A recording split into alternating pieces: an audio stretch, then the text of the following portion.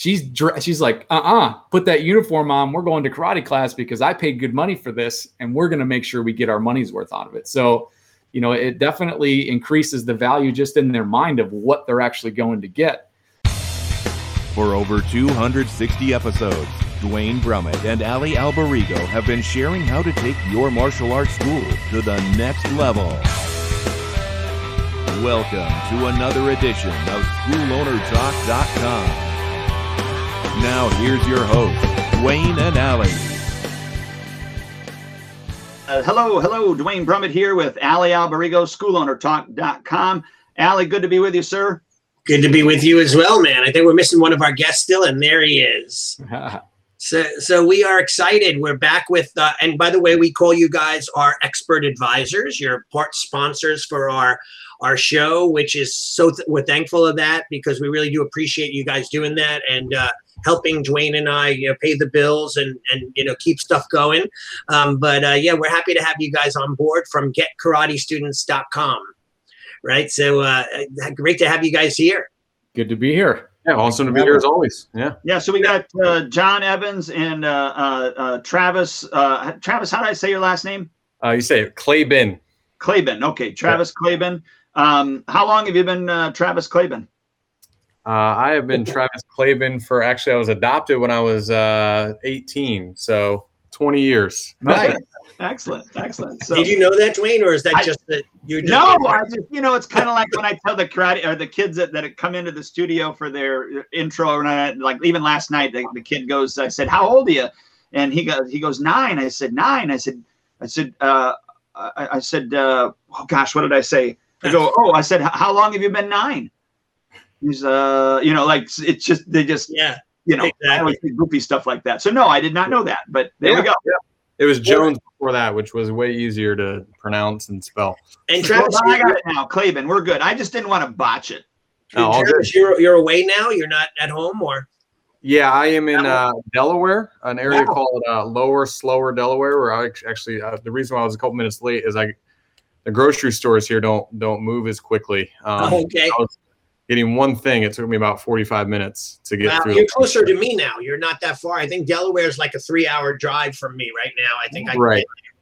Cool, man. That's great. So today it's exciting though for the listeners, to this new kind of format Dwayne and I have, where we're bringing in a lot of guest people to talk about their expertise.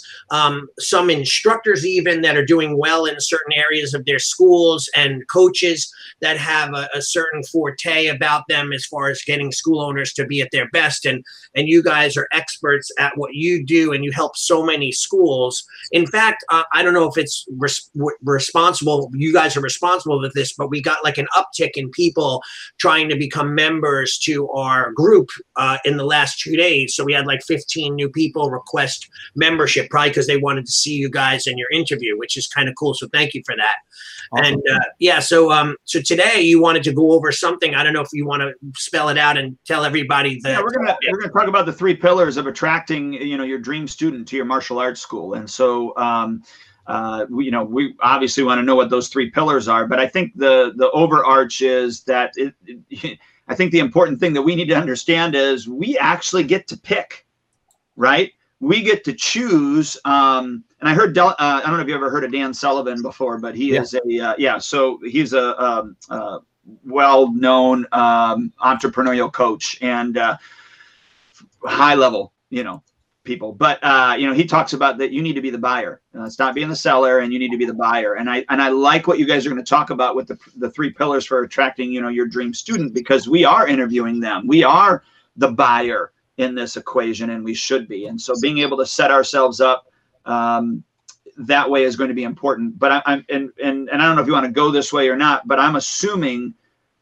that maybe these are tips or tactics or tricks. But the underlying thing is, I would say, and correct me if I'm wrong, guys, the mental process for the owner themselves, that really has to be there even before or alongside these 3 pillars to work. Am I wrong in saying that? No, 100%. I mean, we're so indoctrinated with the mindset of that, exactly what you're talking about, where it's like you're in control of who comes in your school and who you do business with, that sometimes I even forget that is a mindset thing. So I'm glad that you brought that up.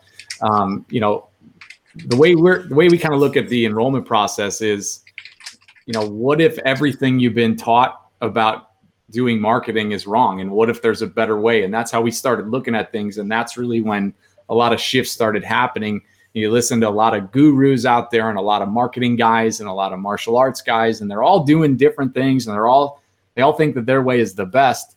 And a lot of them are doing a lot of the same things. And when we're looking at this stuff, we're just like, this is the best way? How could this be the best way? So when we start questioning those things was when we really started to make some headway as far as getting really consistent results in a lot of different locations. I think right now we're up to about 12,000 students enrolled in about 200 schools around the world using the system that we're going to show you here with these 3 pillars. So I think what you're going to find out real quick is that we do things differently than what everybody out there is saying. So it's exciting for us to get into this.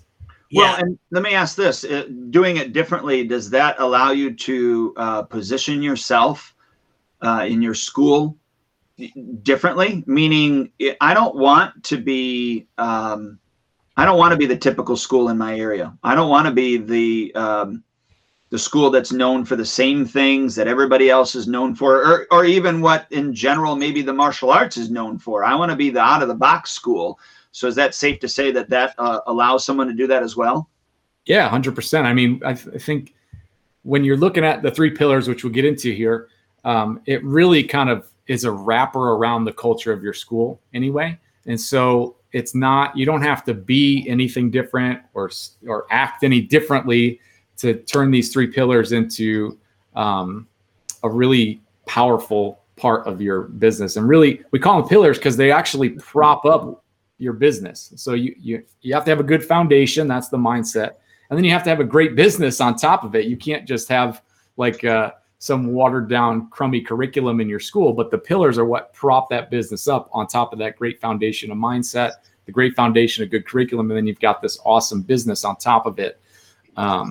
And so, yeah, for sure. I mean, what this allows you to do is when you learn these pillars, you plug them in, and then your school can stand out automatically. It's not even a matter of like intentionally trying to be different. It's just your personality and your culture that pours into your school is just propped up, automatically attracting the right people to you. So before you jump into them, I just want to open up the mindset of the listeners who are school owners that sometimes I'm sure you guys run across this where they go, not in my area, not with my style, not my school. I'm not going to be a sellout and all this other stuff. So what you could do is with these pillars is plug them into any system, any style, any methodology. Of course, not if you're a dictatorship kind of brutal dungeon kind of old school dojo that just doesn't want to, but it could, right? Maybe. But so what do you find though that you need in order to open the mind for this? Is it just to be able to fit it to their thing, and they could do it, or what do you think? What do they have to prepare themselves for to be open to making this work? Well, I think some people are just going to be open to it and some people are not. I don't think that it's really your job or our job or really any of us that are trying to help people to open their minds to any ideas. I think it's a matter of if you're open to it, you're going to see whether it's for you or not. And I definitely wouldn't say this is for everybody. But the thing that I like about it is as we present it, it has the same sort of benefit to the person who uses it too. We're showing lots of school owners how to do this. Do all of them take advantage of it? Of course not. But what's nice is a lot of times we get to be the ones that decide, is this school owner a good fit? And then what that allows us to do is that the school owners who are a good fit, and we work hard to get them into our program to show them, if we think you're a good fit, we're going to work hard for that. And then that shows them, hey, if this student is not a good fit for my school, I'm not going to even ask them to join. And at the same time, when they find a student that is a good fit for the school, they're going to work real hard to help that student make the right choice. So I think, we kind of eat our own dog food when it comes to that mindset thing too. And I think that also helps attract the right clients to us. And it's just sort of like that, the old Reaganomics trickle down effect, right? Yeah. Okay, cool. Well, and I wish that I would have had the guts in the beginning not to take everybody on as a client. And I wish that I would have known how to sift, sort, and filter them. Part of the reasons why I think I know now how to do that is just because I've been beaten up enough by parents or students or life or whatever. And the unfortunate part is if I were to let that happen too much, I could be, what it would do to me mentally, I could be very cynical. And I would say there was probably some times that I was very cynical before I thought to myself and made some lines in the sand and go, this is what our expectations are. And if they can't meet these, then they're not a right fit, and those type of things. But man, if school owners can get it in the beginning, they're going to have a much better time. But Dwayne, I thought, like, if we think back to when we first started, and you got to remember, like, a lot of that has to do with being able to afford to be able to pay the bills. So people will, they'll do a deal and they'll do this and that because they'll take whatever they can get in the early days, not knowing that maybe taking what you can get hurts you in the long run. But initially they have to pay the bills. So is there that fear of not being able to do that? They'll do whatever they can, right? Yeah, but not only that, but it also lowers the standards. Your standards. It lowers the standards in the classroom. But how many people did I not keep because I didn't get rid of somebody quick enough, or or because I didn't even turn them down in the first place? 100%. I never thought in the beginning that I had the power to. I just thought of He-Man. I have the power. That I actually had the power to choose. Yeah, I'm sorry, you're not a right fit for our school. That type of thing. Like right. I would have never thought that in the beginning. Yeah, I get it. Kind of coming from a position of power, right? There's nothing that makes you feel more powerful than when your intro calendar is full. So that way, when someone comes in, it's not like, oh, I got to get this student. You have 20 more the rest of the week.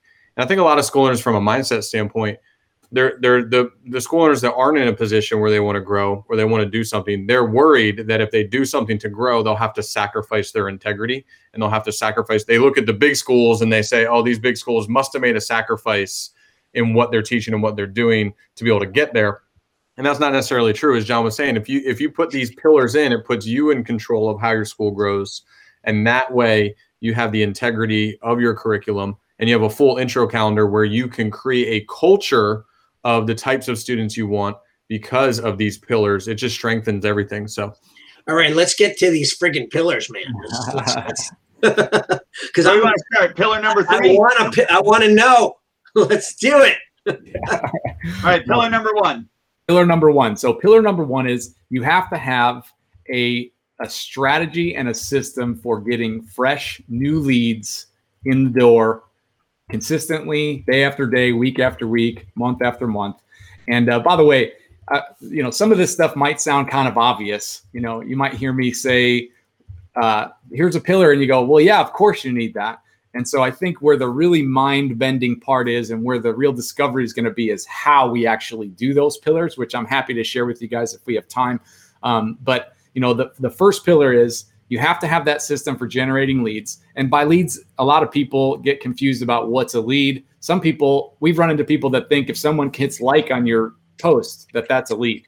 So to define leads are people who are interested in trying your school, that have given you some contact information, name, email, phone number. That is a lead, and as far as we define it. And you have to have a system for creating those and attracting those leads to you over and over and over again. And the consistency thing is really the key there. Well, like John said, it's a pretty obvious thought process, but I can't tell you how many school owners I talk to. I probably talk to 5 or 10 school owners a day in depth about what's going on at their school. And when I ask them a question, well, what's your process to acquire a lead? In their mind, they're like, I know I need a process, but there's not a lot of self-reflection sometimes. So if you're sitting here thinking, well, that's obvious, I'd encourage you to reflect, okay, well, what exactly am I doing to get consistent lead flow? There's definitely some pitfalls with we know with COVID events and things like that, hey, those are hit and miss, maybe available, not available. Even if they are, if it rains outside and you're going to a festival, your whole lead strategy has been, out the window because a storm is coming in. So I think the key to that pillar is a consistent process, a consistent system that you're in control of to get leads on a regular basis. And if you really dig in and ask yourself, what am I doing to get leads on a regular basis? I'd really encourage you to analyze, am I in control of that lead flow, or external circumstances in control of that lead flow? If external circumstances are in control, I call that I hope marketing. I hope people show up. I hope people come back. Then that's not a pillar. That's your with the tide and the waves, the ups and the downs. So it sounds obvious, but again, it's not as obvious. Yeah, but you're not saying you shouldn't do those. Those things are awesome. Those things are great. When you're doing those things on top of getting it just allows your business to grow even more. And what you see if you have a consistent lead flow is that you go into those events and those things with more confidence, because when you go back to the school, you still have 5-10 leads that opted in while you're at the event. So you're not in that, oh, please spin the wheel. Oh, please do this. Oh, it just creates that air of confidence that, hey, you know what? I'm picking my students. Like you said earlier, Dwayne, I'm interviewing every single one of you at this festival to see if, you're going to have the privilege to be a part of what we're doing here. Definitely. And listen, when I first started, and we're going back 30 years, there wasn't a rock unturned that I didn't do for marketing. If anything came up, I was on the back of supermarket receipts, bus terminal chairs, the side. I think that people are so spoiled in this day and age where they have social media marketing. They literally could get someone, pay an ad, and turn it on. But there's not a lot of legwork going on. But I just interviewed Stephen Oliver not too long ago, and he said you should be doing all the social media, digital marketing, but you should still be doing all the movie theater events and all the other events and doing whatever you can to get the name out there. I think that that's super important. So people forget that. They get lazy. I think school owners get lazy. Well, I know I saw your face on a poster at the post office or something. So that was totally different. That's different. Totally different. In Delaware? You saw it in Delaware? Yeah. Yeah. Well, that's why I have not gone to Delaware in quite some time. Well, Allie, to jump on what you just said, I think there is an aspect of laziness that happens, but I think there's also an aspect of frustration that happens when we've talked to so many school owners who have done all of that stuff, and they've done everything that their sensei told them to do to build the school. And they've been out trying to do events, and they've been out trying to do all sorts of stuff. And it's just not generating the kind of results that they're expecting. And so, and sometimes they don't even know what to expect. Right. Sometimes we say, well, you go to a fair, you spend $500 to get a booth there, and you're there for 8 hours, 2 days in a row, 16 hours. What do you expect to get out of that? And some of them don't even know what to expect. They're like, well, I don't know. Some people will come by and maybe see our sign, and then if they drive by later on, they might think, oh, let me take some karate. Yeah. Some people don't know. So I think part of it, there's definitely some laziness, but I think the vast majority of at least the school owners we talk to are hard workers, man. They're not lazy, but they just are confused and don't know. And no one has been able to tell them, like, this is what you should expect. And I think a lot of the mindset, a lot of the coaching that we do, and a lot of the parts of our program that I think people get the most value out of and don't even realize is just to know what to expect. Like, this is what you should expect to see happen. And if you don't see that happen, then you're not doing it right. Something's wrong with the system. That makes a lot. Nothing breeds laziness. Nothing breeds laziness and apathy like lack of results. If I go to the gym for a year in a row and I don't see any results, I'm probably not going to feel like going to the gym. If someone comes to your class and doesn't see progress in their technique and their form, they're probably going to. So we can confuse, sometimes, like John said, laziness, this idea of laziness comes with either no results or expecting results that you really shouldn't expect to begin with. If I sit there and say, hey, I'm going to go to the gym for a month and lose 80 pounds, after that month, I'm probably not going to go to the gym anymore because I'm just going to be disappointed. So knowing what to expect, but then also getting tangible results from those expectations will breed, energy and the desire to do more. I like that, though. That's really important. I think that we point that out because, even though when I do coach some people too, sometimes they're caught in the thick of things every single day. You're jumping on that hamster wheel, paddling as fast as they can, getting off, going home exhausted, and repeating the process day after day. And if with a system like yours or one of the pillars, they could just take one particular thing and work that the proper way, correctly, and get some results, they'll then start to shift some of that other busy work to the things that are getting them better results.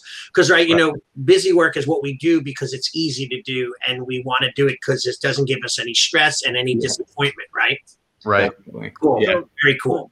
John, repeat the first pillar, and then let's go into the second one. Yeah. So the first pillar is you've got to have a system for generating leads consistently, putting people on your mats day after day, week after week, month after month. Second pillar is you've got to have a strategy to move those leads into intro lessons so that you can actually get them on the floor and talk to them and meet them and give them an experience of the class, and then ultimately to enroll them as paying students. So leads are fine, leads are great, but you actually have to get them into the school. We've talked to some school owners who have hired an ad agency, or they've been to an event, or they turned on a Facebook ad and they got a bunch of stuff, a bunch of leads, and then they never amounted to anything. They either didn't come into the school at all, didn't book an appointment, didn't ever come in, and they just ghosted them completely. Or they say, I never opted into this. They call them bad leads, or they say, oh, I got a bunch of leads, but Facebook leads suck. Or, I tried this thing. Or they get them into the school and they call them tire kickers, and they say they just wanted their free thing. They didn't want to pay any money for anything. Right. I heard a new one, John, yesterday. It was mat jumpers. I've never heard that. Oh, that's a nice one. I like that. The mat jumpers. That's pretty good. Go from offer to offer to offer around town. Hey, listen, there are Grouponers though that do that. Absolutely. That's what they were referring to in it. Yep. Yeah, exactly. Yeah. They Groupon from what I've had them tell me that. No, after we're done with your thing, we're going to go to the Pilates class, and we're going to just do that for a month. That right, kind of thing. Right. So, yeah. So I love that. So you got to have a strategy on how to deal with those leads, and how to nurture somebody from someone who is a mat jumper. I love that term, by the way. That's awesome. You got to have a way to convert those mat jumpers into somebody who wants to stay and pay for your school. And so, we found a couple of things. First of all, if to dive into a little bit of that strategy, one of the main things is if you get a lead, a fresh, new, cold lead, you've got to get them in the door within a week. And you've got to get them in based on something that is a natural circumstance, not just a pressure, get them in within this week, but there's got to be a reason that they have to show up within that first week. And then once they're in, they've got to pay money on day one. That's what we found to be the best. There's a million different ways to do it. So some people like to give away a whole month for free or a week for free. And I'm sure that works for some people, but when we've tested all these different ways, and we've done it a lot, we've worked with hundreds and hundreds of schools. The ones that do it the way that we show, which is get them in the door within the first week and then get them to pay money on day one, those are the ones that have the highest success rate and the highest enrollment rates and the most profitability. It's just, having that system. I'm sure maybe somebody could create a system and a process to do it differently, but the way that we found it works the best is get them in within a week and get them to pay on day one. And it sounds too that, and I don't know, you didn't say this, but it sounds to me as if those schools also, those individuals that they're enrolling actually probably stay longer than if they did not. And the only reason I can kind of maybe equate to this is when we would run our, and last year we didn't do it because of COVID, but our Karate for Christmas offer. And years ago, it used to be $49 for 2 months of karate and a free uniform and a free belt testing. Wow. And then I decided to up it. So I went from 49 to 69. And at 49, the highest I ever got was 76 people did the $49 one, had to give 2 refunds. So we actually only had 74 people do the trial. And then my highest, I think, with the $69 one was only, I want to say 52-ish, I think. But when I looked at the longevity of the $69 people compared to the $49 people, the $69 people stayed a lot longer than the $49 people ever did. And the sign up rate after the trial, I had more $69 people sign up as well than I did for the $49 people. So I know it's not the same thing we're not talking about, but that they're giving money and they're investing more, I think shows that they're a better lead. Am I kind of tracking with that? Yeah, 100%.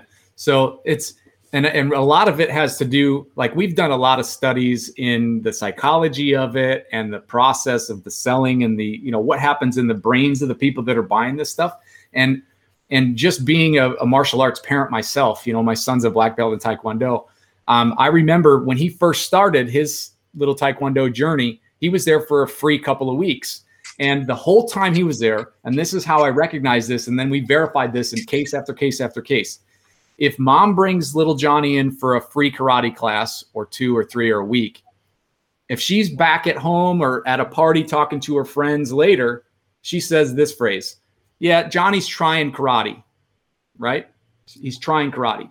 But if she goes in there and on day one, she pays and that kid gets a uniform, she comes home and at the same party, she'll say, Johnny joined karate, even though it's still a trial, even though he technically hasn't joined anything. He just bought the uniform and got a trial class. They're both trials, but when they pay money, the mind changes to joined.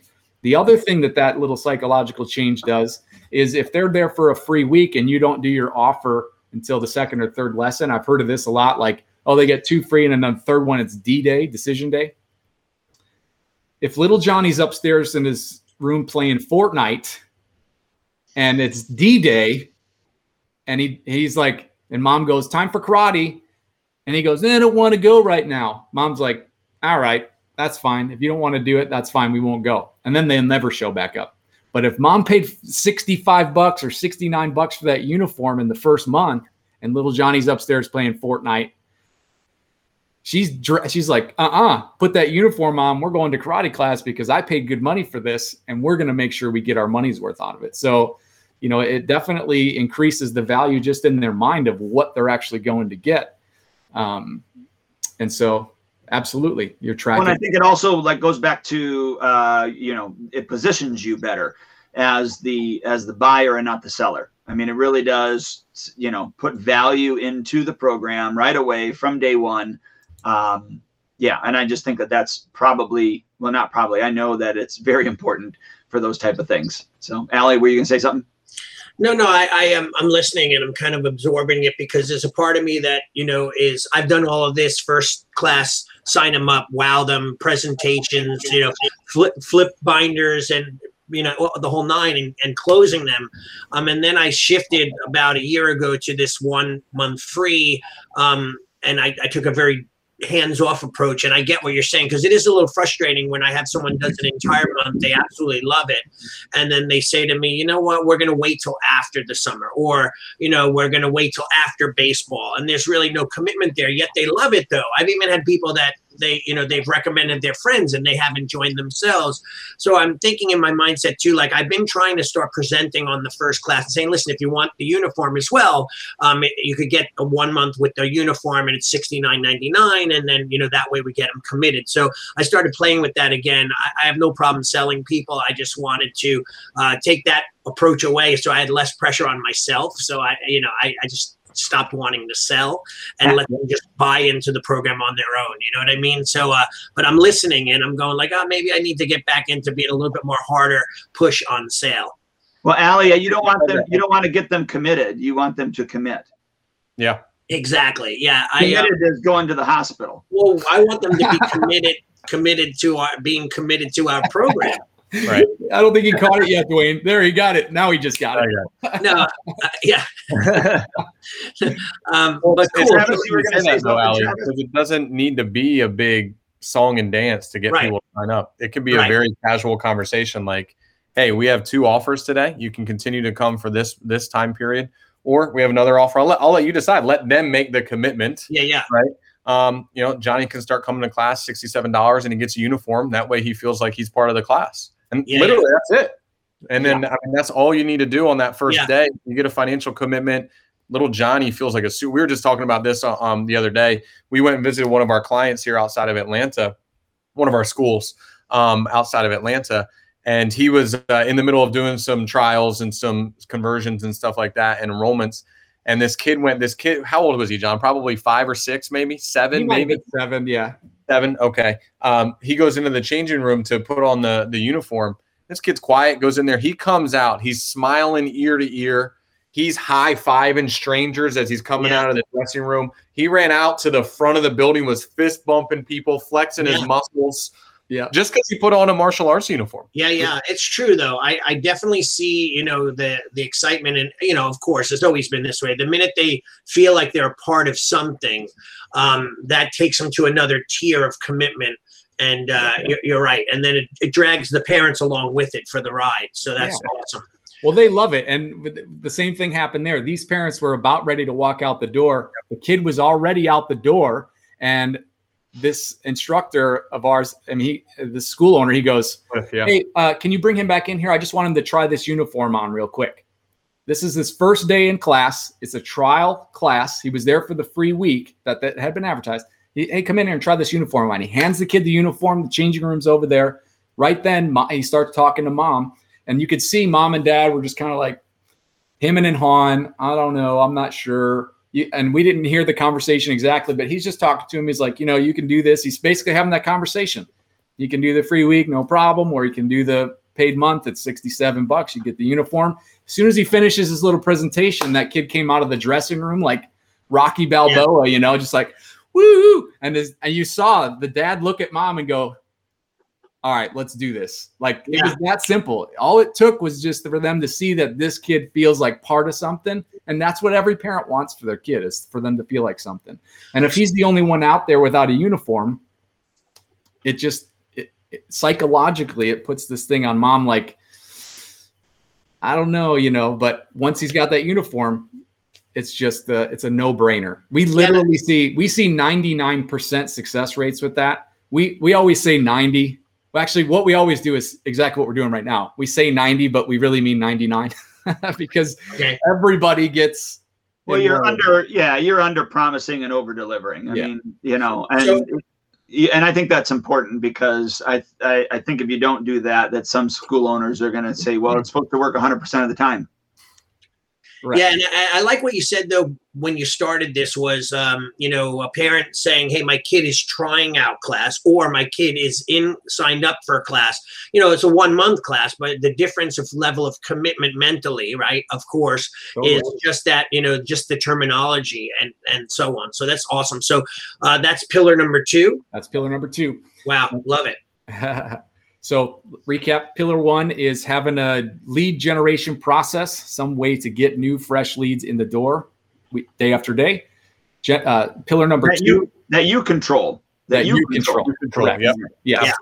Basically something that you can put money in and get leads out of. That's the model of marketing, right? Yeah. And then that kind of brings us to pillar number 2, which is having a process of conversion to take those leads and actually turning into paying students. And then pillar number 3 is what ties it all together. We call it the flywheel effect. So having a way for your marketing budget to get replenished every month without it taking away from a budget line item. So we hear a lot of school owners, basically would say, well, I can't afford to spend money on ads every month. And what we say is, if you spend money on ads, the more you spend, the more you should bring in. So it should create this flywheel effect, basically, a way to put money into ads and then to pull that money out. And the flywheel effect only works if that process is fast. You can't have a slow, 3-month process, because you'll never get the momentum you need to keep putting that back in. As business owners, all of our bills usually come monthly, right? And so if we can't turn a marketing dollar into $10, long term, then that's no good. But if we can't turn one marketing dollar into $1 or $2 this month, then we're not really in the green. We're in the red. So the flywheel is at least recouping what you've put in within the first, I'd say 45 days, but then on a rolling 30-day cycle. Well, and you're solving the problem, right, that all small businesses have, and that's cash flow. Right. And that's where, I know in the beginning, especially when I bought my partners out, I was so stupid, and I didn't have any cash flow when I bought them out. And So that was a huge problem. So you're already solving that up right at the get-go is when somebody's coming in, and this is what I'm hearing. They're coming in, they come in on the offer, you're getting the $67 to recoup what you've spent on, having them come through the door. Obviously you're giving them a uniform. So 10 of that or 15 of that is going to that uniform. The rest is going to the marketing dollars. Am I hearing you right? Yes, exactly. Yep. So Travis, did you have something? Yeah, I mean, it's just set up so you don't have to have everyone. I don't have enough money you don't have to have enough money for marketing. If you have a flywheel in place, it'll take care of itself, because the more it grows, the more revenue you're getting. So you can pour even more in, and it scales itself up. And you can actually prove this, right, to your clients. I mean, I don't know if you've ever done this before, but what I'm imagining is saying, yep, here, I'm going to prove it to you. Set up a second checking account, and let's start with 500, whatever. Let's start with $500 in there. And then every time you have somebody buy the paid trial, I want you to just go into your checking account that it goes into and take out the uniform price and put the 60, so I don't know, put the $57 in there, because you're going to take $10 out for the uniform. And let's see if this just doesn't work. I mean, have you ever done that before? I've not done that, but I actually run. That reminds me of a book called Profit First. Have you read that one? No. It's actually really great for small businesses, especially. But I run my business that way too. I open accounts for all the different accounting items because I do bank accounting. I'm like, how much do I have in my ad budget? I can just look in my ad account and go, oh, I have that much, so I can spend this much. So I do like that idea. Profit First, though, is a good book, good little book recommendation. Martial arts school owners will love it because it just makes it super easy. They've got an account for their profit, an account for their marketing. They've got an account for their operating expenses, and everything is, separated out like that. But anyhow, the way we look at it is, we usually recommend for Facebook ads, if we're going to get into real tactics right now, about $20 a day on Facebook ads. You really don't need to spend much more than that or less than that to start. You can always go higher than that. I wouldn't really ever recommend going lower than that as a starting point, because the way Facebook ads work, without getting too technical, they want to see a lot of action happening. So if you're creating an ad that's optimized for leads, what they say is they want 50 leads in a week. Well, if you do our system, you'd have to have a really huge staff to handle 50 leads a week. No martial arts school that is just starting out would need that many. We've found that if you can get 7 leads a week or more, the algorithm has enough information coming back. So basically 1 lead a day. And what we found is that most areas we can get martial arts school leads, like people who are interested in trying martial arts, for about $14 on average. Some get way less. Some get them for way less than that. We have some schools that are like $2 or $3 or $5. Some are up in the 20s even, sometimes depending on where they are. If it's a very dense populated area, it can go down or it can go up. Or if it's a very rural area, it can go down or it can go up. There's no rule for it really. But, once you figure out what that lead cost is, it's real easy to back up and figure out how much should I charge for my trial? How much should I charge for my lessons? And you can make the flywheel effect work no matter where you are. But if we go on an average of about $14 per lead, if you spent $20 a day, you'd get about 45 leads in a month. And then what we found is the process that we use for getting them in that first week is pretty easy. We give away a free week trial. And then when they redeem it, we say, hey, it starts tomorrow. When do you want to come in? And that creates that natural sense of urgency, like, oh, I got to get in there this week or else this goes away.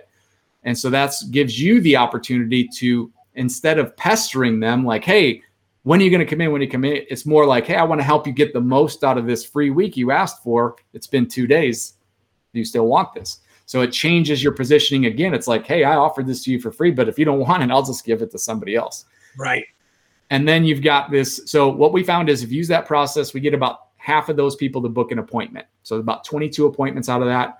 And then about half of those will actually show up. So you could look at that and you could be like 45 leads and only 11 people show up. Most of those leads suck. Sure. Who cares? Because 10 of those are going to pay you $67, which goes back into your marketing. How much did you spend? $600, right? So if you spent $600 and you get a minimum of 10 people signing up for a trial, now what you have is 10 really highly qualified leads, and these are leads still because they haven't become students yet, right? So they're paid trials on your mats that are already committed. They already have made a commitment to your school to give it a try for a month. They already have the uniform. They already have mentally made the decision that they've joined. And then even if only half of those sign up every month, you're adding about $9,000 in revenue to your school every single month. How long does it take to get to an extra 100,000 in revenue? Not long, you know. Right. So that's a nice, and that's a nice round number. I know some school owners, if they had $100,000 of extra revenue, they probably wouldn't know what to do with it. And some of them are like, only 100,000, I want to do $1 million. So we've talked to both, and you can just take those numbers and you just multiply or divide to get the right revenue goal that you have. You know, I'm a big fan of having your own goals, you know, but whatever it is, the process, if you install these 3 pillars, you see a 10x return on your ad spend. And that's pretty typical. 1,000%. So when so you the schools that want the $1 million compared to the one that can't even handle the 100,000, does any of the math change the higher you go up, you know, with that, the scalability, like, or just like the math, does the math change, or is it pretty similar? You know, it doesn't really matter. It doesn't really matter. I mean, what changes is cash flow, because if you have $1 million goal and you dump $6,000 into your budget right now, and it takes 60 days to get that return instead of 30, which could happen, you got to make sure you have that cash flow. But it's the same thing with 600. Some school owners we talk to will have trouble scraping together 600. And if it takes 45 days to get that first return, you know, so I think if you have those goals, usually you have those cash flows in place as well, but it's important to know those things going into it. And the nice thing, what's great about Facebook ads, which is unlike anything else in the planet, in history, really, with marketing, is you don't have to pay it all up front. You know, when I used to own a telemarketing office, and we used to do direct mail too. And we would have to spend like $20,000 a week on postcards. And that would be just for a test campaign. Like, let's see if this offer works, $20,000. And with Facebook, you can do $20 a day, and you can go for 7 days or 5 days. And if you're not getting the right results, you can just change it right then. So you've only spent about 50 to 100. So we're huge advocates of cutting losses quickly. Yeah. It's one of our, key mindsets too. Well, and the other thing too is with using Facebook, and I'm sure the way that you guys are teaching your clients to do this is you're doing direct response marketing. You're not doing brand marketing or anything like that. It's direct response. You have a headline, you have copy, you have your offer, and then you have, it's going to expire by when, or there's only a limited amount, so you have scarcity. So you're putting all the copywriting bullet points that need to be in there, right? And so I think that, this could be a whole nother topic, because I don't know that martial arts schools understand direct response marketing over brand marketing. They just think it's one and the same in a lot of occasions. Are you guys, kind of follow me on that? Yeah. In fact, I remember before I ever did marketing, way back in the day when I was a guitar teacher, I had a cousin two cousins who were going to school for marketing. And I was like, oh, marketing. So what would you do with a marketing degree? And they were like, well, you can do anything with a marketing degree. And I was like, yeah, but like, what would you do with it? Like, what is marketing? Like, I didn't even know what it was. It didn't even register. And then I talk to a lot of people now, and they're like, what do you do? And I'd usually just say, oh, I do marketing. And they're like, oh, so like websites? Yeah. Right. No, not website. Oh, so you have a print shop? Like, no. Yeah. It's so hard to explain when you don't know, It's funny. My daughter took fashion merchandising and fashion marketing in FIT, and she would quite often come to me. She's designing an ad. I'm like, let's do it this way. Totally different than what her professor was telling her to do. And she'd end up always getting great grades. And she turns to me. She's like, wow, you really do know what you know about marketing. I'm like, for 30 years, that's how I paid for everything that you go to college for. You know what I mean? Like, you got to learn. People, but you're right, those school owners are clueless when it comes to branding, how to market, and so the more they learn about it, even reading books on it's kind of hard. It's really about, how you're going to get the word out there, right? So that's the most important thing. So cool. So these are three crazy pillars that they're awesome for people. It's not, as they say, it's not like rocket science. It's not something that no one doesn't talk about. But at the same time, I have to admit, a lot of people are not putting the time into doing it, right? They're hearing you probably. They're going like, yeah, I should be doing that. And maybe I'll do it. And, so what would you say that, like, is there a step-by-step way? I know you guys also have a webinar coming up, right? That you're actually teaching this in way more detail, right? And you're doing something about it and is that people could sign up for? Yeah. So actually what we've actually moved to even more into is really being picky about who we work with.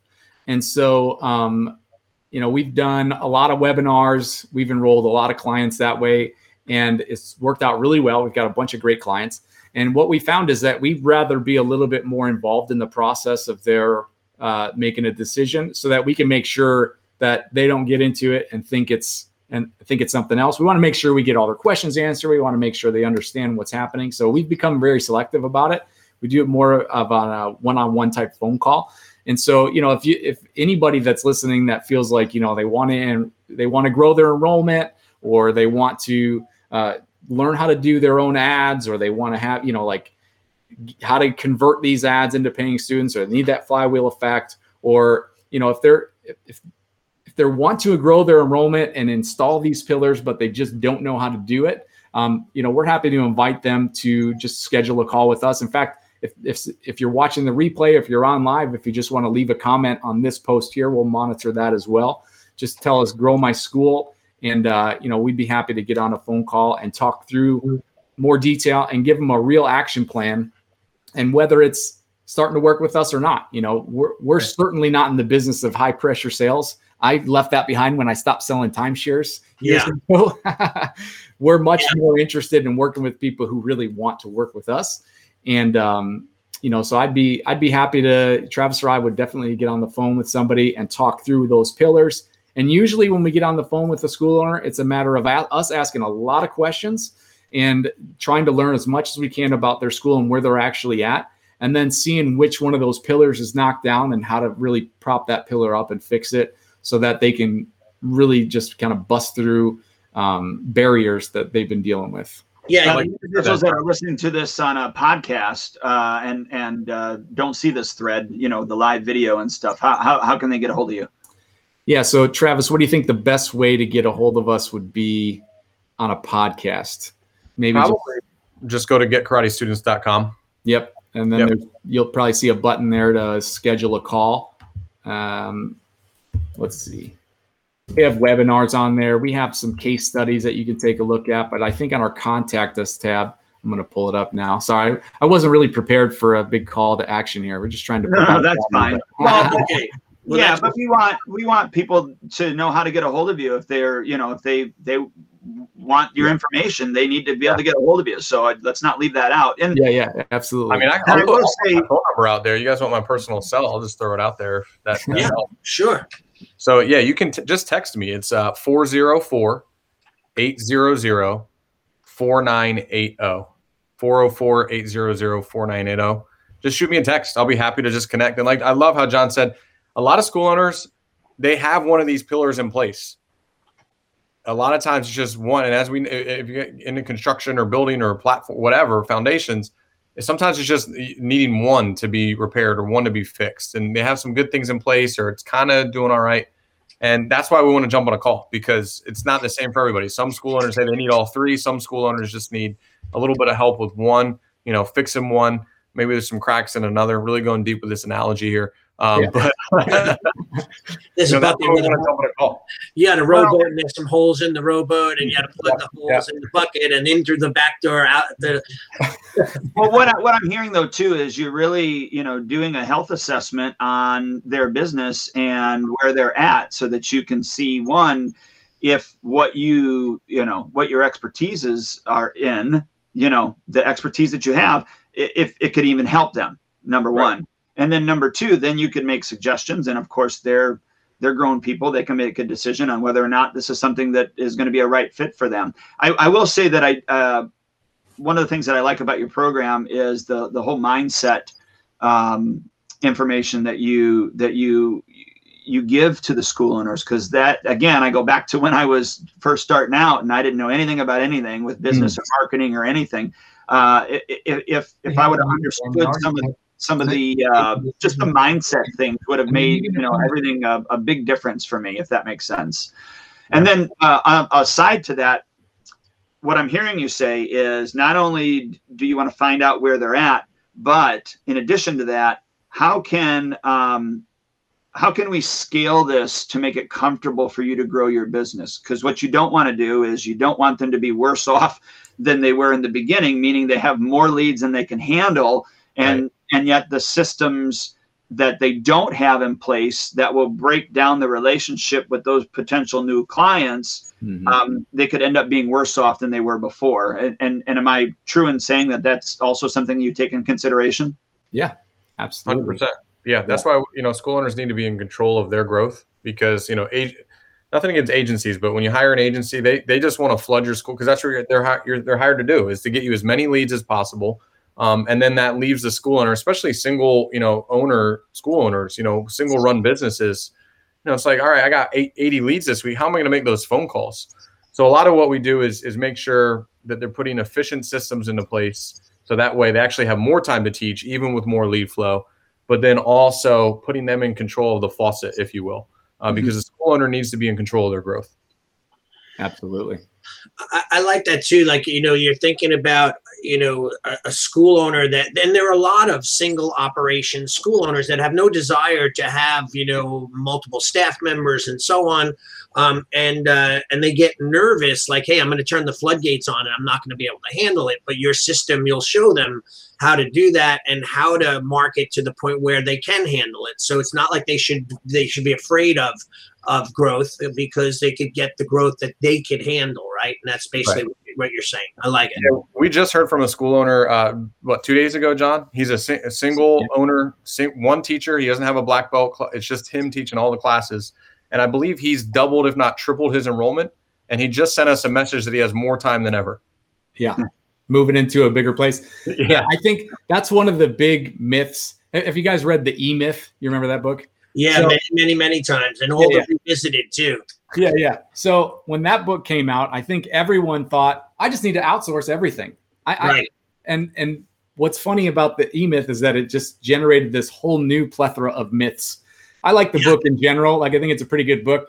But well, what about the 4-hour work week? That made everybody do the same thing. I love that one too. And there's some good tidbits in there. But in general, I think what's happened now is that everyone has decided marketing is some type of mystery, and there's some kind of curtain and veil that I can't see through unless I'm some type of marketing expert. So I should just outsource that.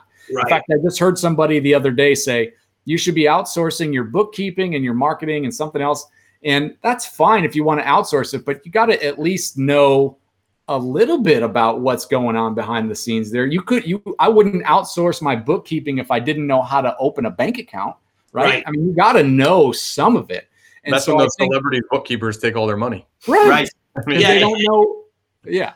It's interesting too. I just had this meeting with a client yesterday, and they have a lot of money because they just sold one of their homes and bought a new home, and they have a lot of money left over in equity.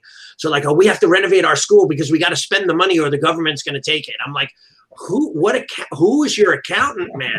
Like, let me get on the phone with them. And we came up with a bunch of different strategies, and they're going to literally blow the money because they're afraid they'd rather blow it on stupid things rather than the government taking it, right? And going back to that whole sourcing out stuff, I mean, I know it's awful what you're saying, but people will get an accountant that is clueless. I mean, just because you have a CPA doesn't know you know small business accounting, right? So they just push numbers and make sure that you can pay your taxes at the end of the year, but you need to get the proper person to do your stuff. So be careful with just outsourcing. Be careful with just not having your pulse on everything. Definitely. And I think marketing is the most intimate thing when it comes to your business. And it's the most important when it comes to keeping yourself in business. It's the new white belts on your mats are the lifeblood of your school. And if you don't have a steady flow of new white belts on the floor, then the school is literally dying. And so if you don't, as a school owner, have at least the little ounce of responsibility in that prospect of that, getting those new white belts on the floor and getting them to sign up, right? Who's going to care more about it than you as the school owner? You're the only one. It's your job. And that's actually really that's good news, because no one's going to be better at it than you. And I think there's all this mystery behind what marketing is.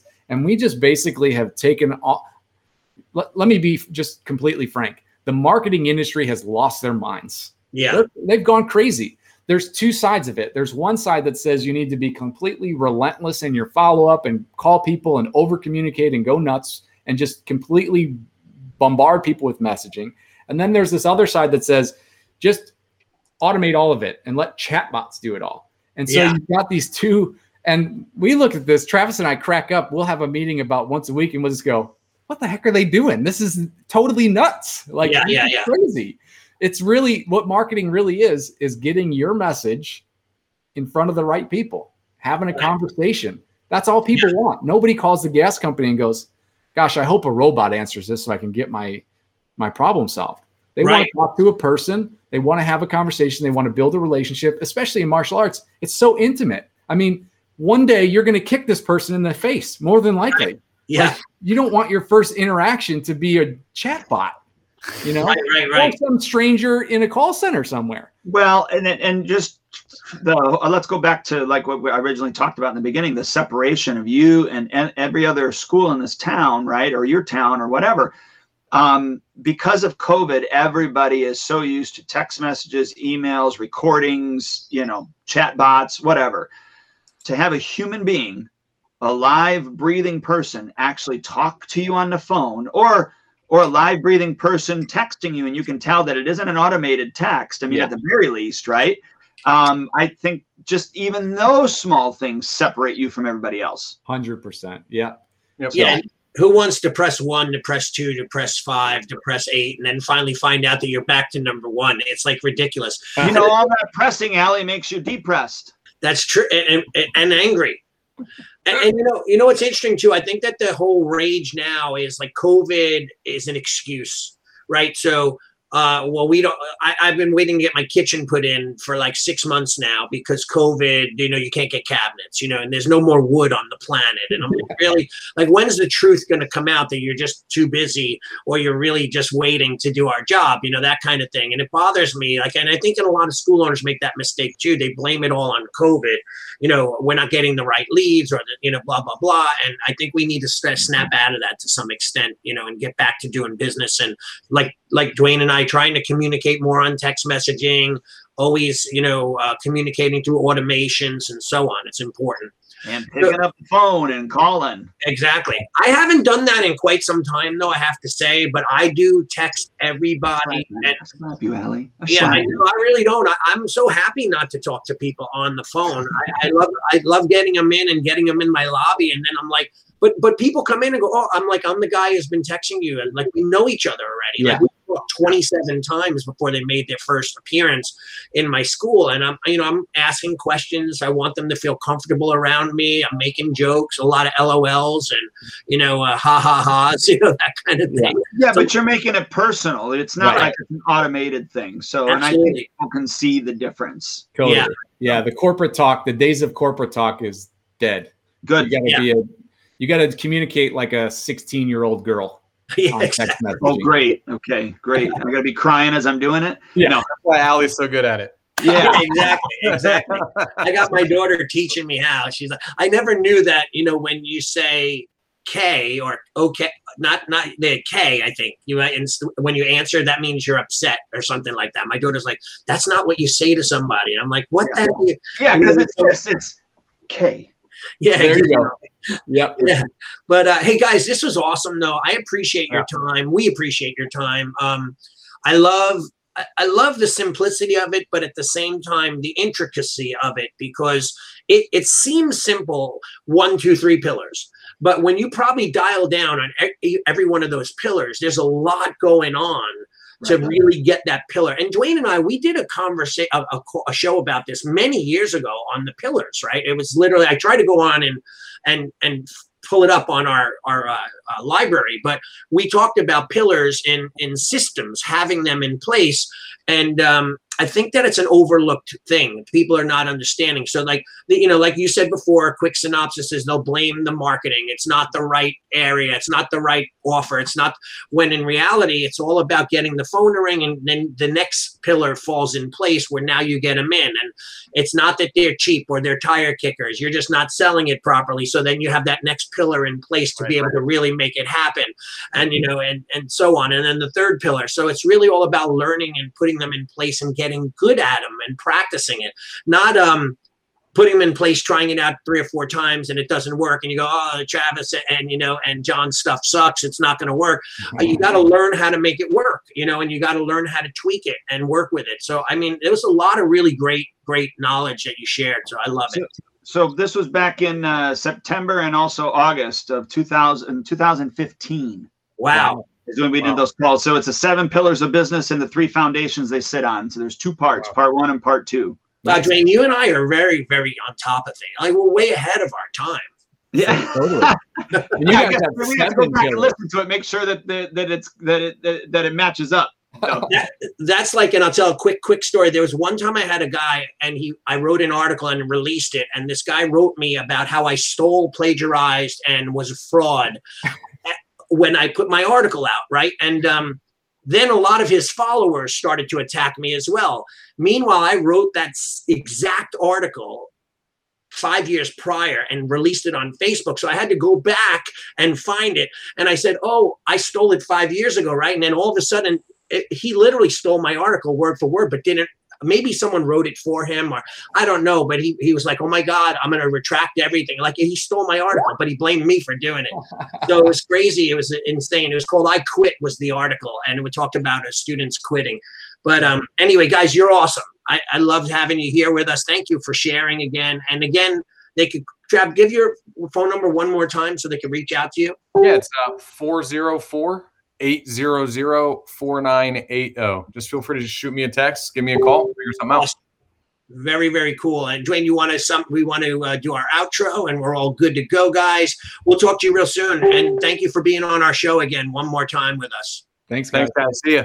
Yeah, right. And then just look, guys, if you want to go to getkaratetudents.com, learn a little bit more about the 3 pillars and get your free phone call. Again, give Travis a call. I put it up on the screen here. It's 404. You said 800, right? Yep. All right, so 404-800-4980. 404-800-4980. Give Travis a call. And guys, again, wonderful. Appreciate it. Thank you very much, guys. Thank you, guys. All right, have a good one. Thanks for joining us for another episode of Martial Arts School Owner Talk Podcast.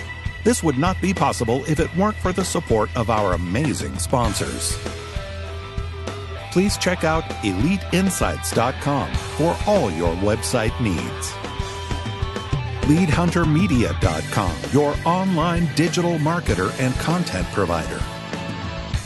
Academy Kings BJJ Growth Consulting and Management at GrowMyAcademy.com. SparkMembership.com, the best darn software for school owner manager on the planet. GetKarateStudents.com, a martial arts growth consulting company for all your school systems. We will see you next time.